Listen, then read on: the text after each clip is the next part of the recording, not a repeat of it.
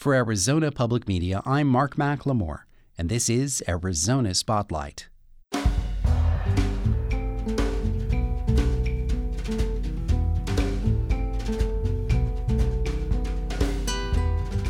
Coming up, a veteran shares his story of survival during the attack on Pearl Harbor 75 years ago.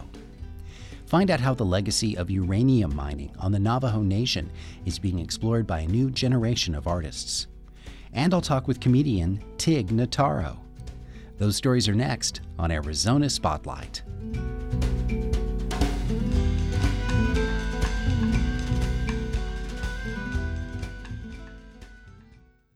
The 20th century is history, but close enough that men and women who lived through events that now seem legendary are still with us. A living link to the past, who bore witness to one of the most fateful days in U.S. history, made a recent visit to Tucson, where he shared his experience in his own words. Here's the story from Mitchell Riley. His name is Loren Bruner. He's a World War II Navy veteran and survivor of the attack on Pearl Harbor. But the U.S. had not gotten into it yet, so... He's here at the University of Arizona to help commemorate the 75th anniversary of the attack that marked day one of all-out U.S. involvement in World War II. The loudspeakers all come on, quarters, all hands, quarters. That meant you go to your battle station. The 96-year-old is one of a handful of survivors from the battleship USS Arizona who is still alive. What's on your mind at that point, and also what changed after the attacks? He's here with this group of Navy and Marine ROTC students, taking questions and sharing his story. But then as these planes are flying around, you spot the Japanese insignia. Aaron Clayton from Spring, Texas, is a naval officer candidate pursuing his degree at the University of Arizona. Not just read about it, not just see it on the TV, but to have history right there in front of you, talking to you, that's truly an amazing experience. He just has a ton of life still left in him, and it's just amazing knowing what he went through that day, seeing where he is in his life right now. One of those heroes that you never would know about unless someone told you. Thank you. Thank you, sir. Thank you, sir, for everything you've taught us. Thank you. Thank you for your service. I really appreciate it. Looking forward to carrying on your legacy. Thank you. Hear more about you guys. He also made his way to Davis-Monthan Air Force Base to visit with pilots and crew of the 47th Fighter Squadron. Pilots from the 47th shot down more than half a dozen Japanese warplanes during the Pearl Harbor attack. Here, they share war stories, past and present, That's incredible.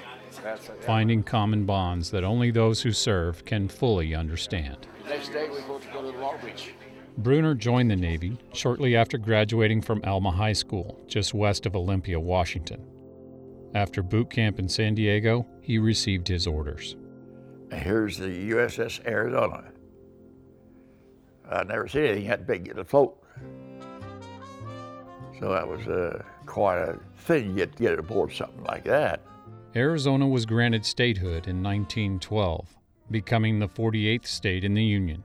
It also became the namesake for the USS Arizona, launched out of New York, June 19, 1915. As with all new sailors aboard a ship, he was assigned to the deck force. You're clean and sweep and all of the decks, paintwork and all. Keep everything nice and shiny. Several months later, another sailor would report to the USS Arizona.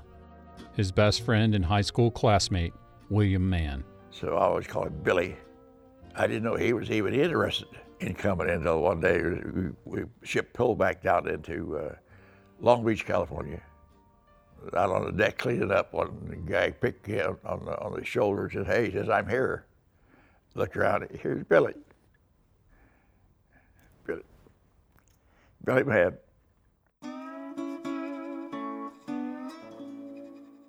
Oh, we had a great life.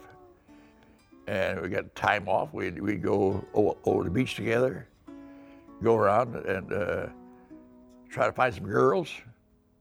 And we found lots of them. Both men would promote into new roles. Billy Mann became a gunner's mate, Bruner a fire controlman in charge of directing the .50 caliber guns on board. Anti-aircraft gunnery system That was working with the guns, the big 14-inch guns.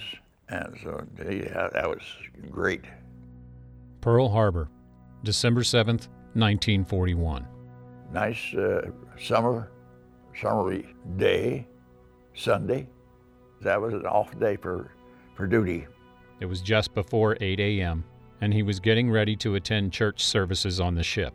After church, I had a date to meet a little gal over on the beach. Her name was Nikki. Never got to see her. The USS Arizona's public address system came on. All hands on deck. Man your battle stations. This is not a drill. The surprise attack came in 2 waves, bombing grounded U.S. planes around Pearl Harbor and the U.S. fleet on Battleship Row. Bruner reached the 4th deck before arriving at his battle station. I had one more to go up. Well, I looked up the channel, and I could see these planes coming in. They were coming in shooting, and there was just ammunition coming all over the place. He was shot twice in the leg by machine gun fire from a Japanese plane. 2 bullets in my left leg, 1 big dive, and I made that 5-foot entry right into my battle station. Bruner says the enemy was close enough that he could see his face. He just closed up sideways, swung around the front of the ship, between the ships. Big old grin on his face, mouth wide open. I could see all those teeth. You want to reach out and bust him one.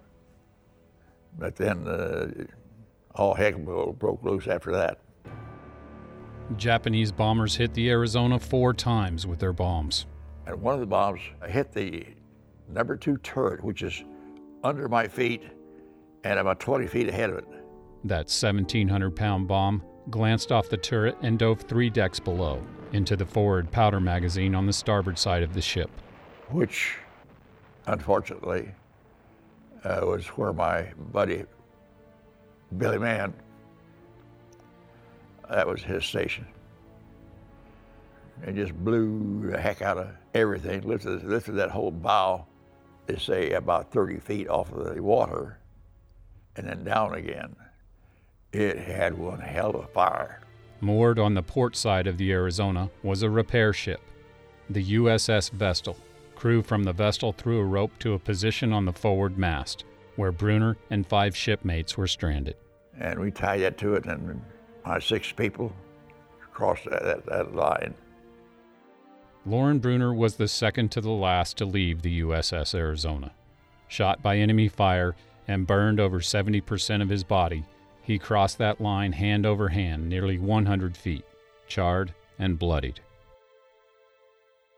2,335 military personnel died at Pearl Harbor. 1,177 sailors and Marines were killed on the USS Arizona. Loren Bruner was awarded the Purple Heart, and after recovering from his wounds, he reported to the USS Coghlan, fighting in 8 more major battles. It's got to be known to the younger ones.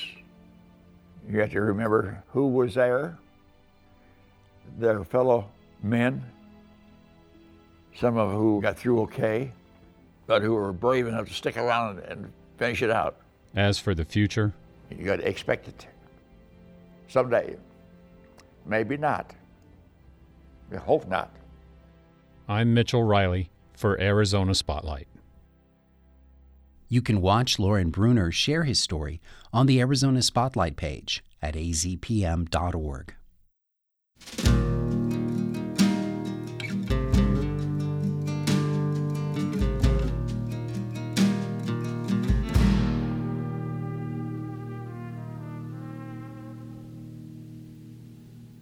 There's a map on the wall of the Cameron Community Center on the Navajo Nation with nearly 100 red dots scattered over it.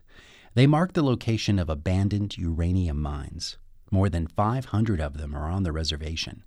The sites have been linked to cancer and other deadly illnesses, but nobody knows the extent of the emotional trauma of living on land that's contaminated. That's the focus of a new project to raise awareness and create healing through art, as we'll hear next in this story produced by KNAU science reporter Melissa Sevigny. 30 artists gather at the Cameron Community Center to share a traditional Navajo meal. Fry bread sizzles in hot oil, and mutton ribs cook on a campfire. As the food is prepared, local residents share stories about what it's like to live near uranium mines. A granddaughter should not have to walk this earth without her grandma just because of someone else's mistake. Angela Jenkins Riggs reads a poem about her grandmother who died of cancer. A grandma should not have to say goodbye to her granddaughter just because of someone else's greed. There's anger and grief in the room, but also hope that the artists here can make a difference. They come from all over the U.S., painters, photographers, sculptors, both native and non-native. They hear from locals and scientists and tour this mine-riddled corner of the Navajo Nation. Vinaya Yazzie says the experience has been overwhelming. In a way, being an artist is a burden, especially if you're an indigenous artist, because you take on so much. You just your body and your senses, it just inhales everything. Yazzie says she's scared to spend time in this contaminated place, and she wants to capture that emotion in her art. That's just what one of the project organizers, Devana Blackhorse, is hoping for. She studies psychology at Northern Arizona University. I really got frustrated into research because there was nothing. So that's why we kind of started all this, so that we could maybe create some kind of interventions, and we were thinking art interventions. Blackhorse wants to immerse the artists in Navajo culture and show them how connected the people are to a land that's making them sick. I wanted them to see that the animals that come from the land, they eat the plants, and they drink the water, and this stuff moves through us. Uranium is in the water, the dust, and the bodies of some people who live here.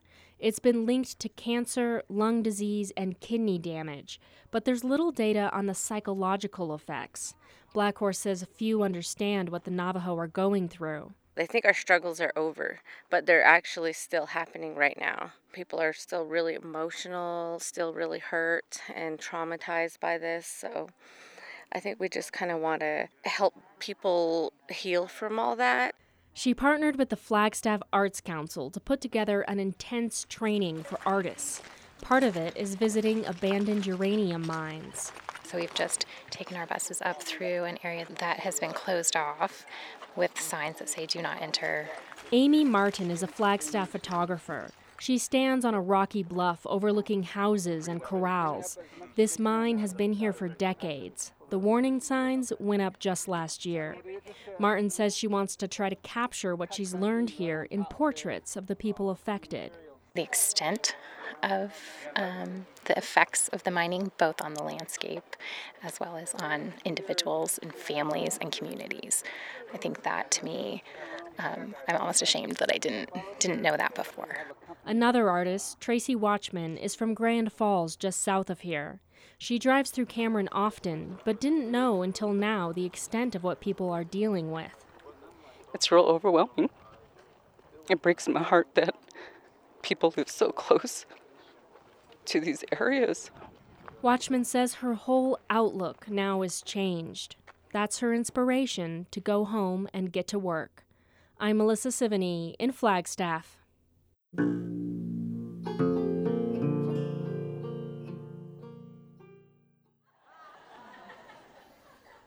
Rick told me that my career was a waste of my time and a waste of my intelligence. And he thought that I should be a doctor or a lawyer.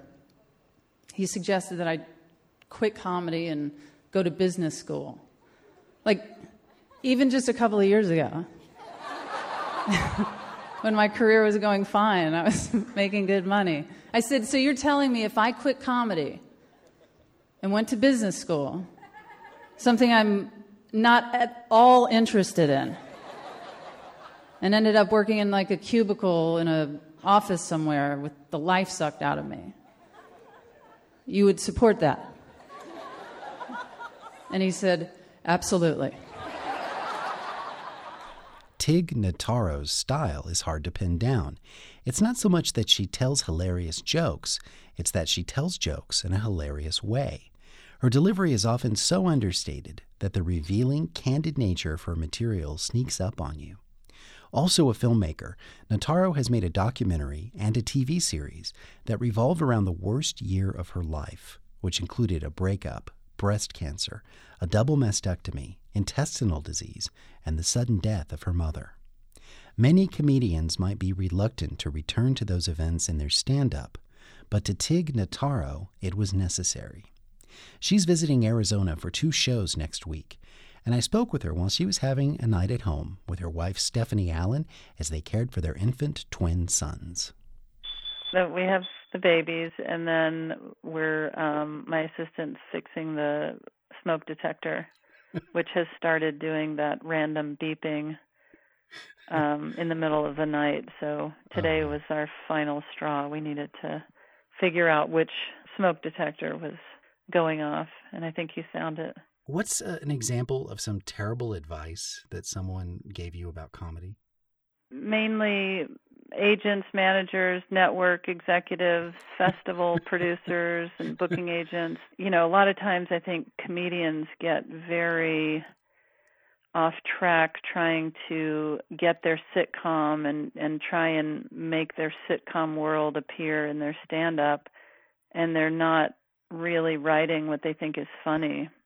One of the funniest people I know is Zach Galifianakis, and there's no part of him that would go on stage trying to deliver his sitcom through his stand-up set. He just did what was the funniest thing he knew to say.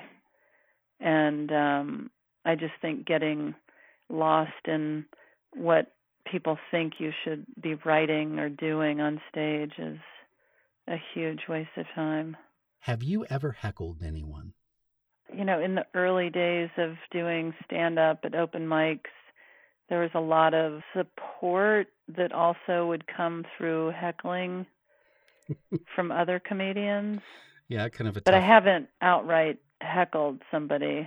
It's only been in supportive play amongst my peers in the days of coming up in open mics. It almost sounds a little bit like sparring with them. Yeah. When you're coming to Tucson, you're going to play a show here and also one in Scottsdale. Do you have any kind of a pre-show ritual? Is there something that you need to do before a performance? No, I try not to get too caught up in all of that. I feel like that builds anxiety, because if you can't have your ritual play out perfectly, then you think your show is going to be doomed. And then if your show is doomed, then you blame it on the pre-show thing. And whereas I don't want to place blame anywhere, you know, I just, other than actually myself, if I don't have a good show, I want it to be because I feel like I have work to do, or I mean, this is how much I don't have a ritual. I was in New York with my wife and babies going through Central Park, and I ran into this friend of mine from LA that was in town doing the marathon, and she was like, oh my gosh, all these people in New York, and we run into each other. What are you doing here? And I said, I'm just on vacation, traveling with my family. And then I took a beat and was like, oh my gosh, what am I talking about? I forgot I'm doing Carnegie Hall tonight. And she was like, how could you possibly forget that? And I think that's just kind of the headspace. I guess that's my ritual, is that I try to not have any sort of anything going on in my head leading up to a show, because I forgot I was doing Carnegie Hall. It seems like you have a very patient personality. Would you say that patience comes easily to you? It's something I've worked on my whole life. I think I was the most impatient person as a child, but my stepfather, Rick, who is Bill on the show, just drilled it into me, the importance of having patience. And my mother was the most impatient person, and I think my brother to an extent. And we just had this constant reminder from my stepfather of the importance of patience, and I do think it has paid off in my comedy and life. I mean, I've had to be very patient in life. And is that patience ever tested by your little boys? I mean, I think we're having a really good and fairly easy time with the twins, but I think about when we were expecting twins and everybody was saying, oh my gosh, your life is it's going to be so insane and blah, blah, blah, and they're not going to sleep and you're not going to sleep and the crying. And Stephanie and I would always marvel over how much people couldn't wait to tell you the negative of what it would be like. And she said, let's say it's all of those things, that we're exhausted, we don't sleep, they don't sleep, they're crying. Likely it will only be 1 year of our life, and that is a blip, you know. True. And I just think about that all the time, that any frustration or exhaustion, I just think I'm in the middle of a blip. So sometimes people like to poke a little fun at NPR's kind of reputation and its rhythm. Are you a listener? Does talk radio mean anything to you? Because I know you really love music. Yeah, no, I definitely listen to NPR and PRI, and I had a podcast for a while, and my brother is in sports radio. I might direct listeners to that clip that's online of you at a live performance of This American Life, where they brought out Miss Taylor Dayne. Yeah. Did you know that was going to happen? That's a secret that Ira and I never share. Tig Notaro performs on Thursday, December 8th in Scottsdale at the Center for the Arts, before heading to Tucson on December 9th to perform at the Rialto Theater. We have a link to her schedule, an extended interview, and video of Tig telling her legendary Taylor Dayne story for This American Life on our webpage at azpm.org. Thank you for listening to Arizona Spotlight. You can also find our podcasts on iTunes. The show originates from the AZPM radio studios. The music is by Calexico. The production engineer is Jim Blackwood. Our executive producer is Peter Michaels. I'm producer and host Mark McLemore.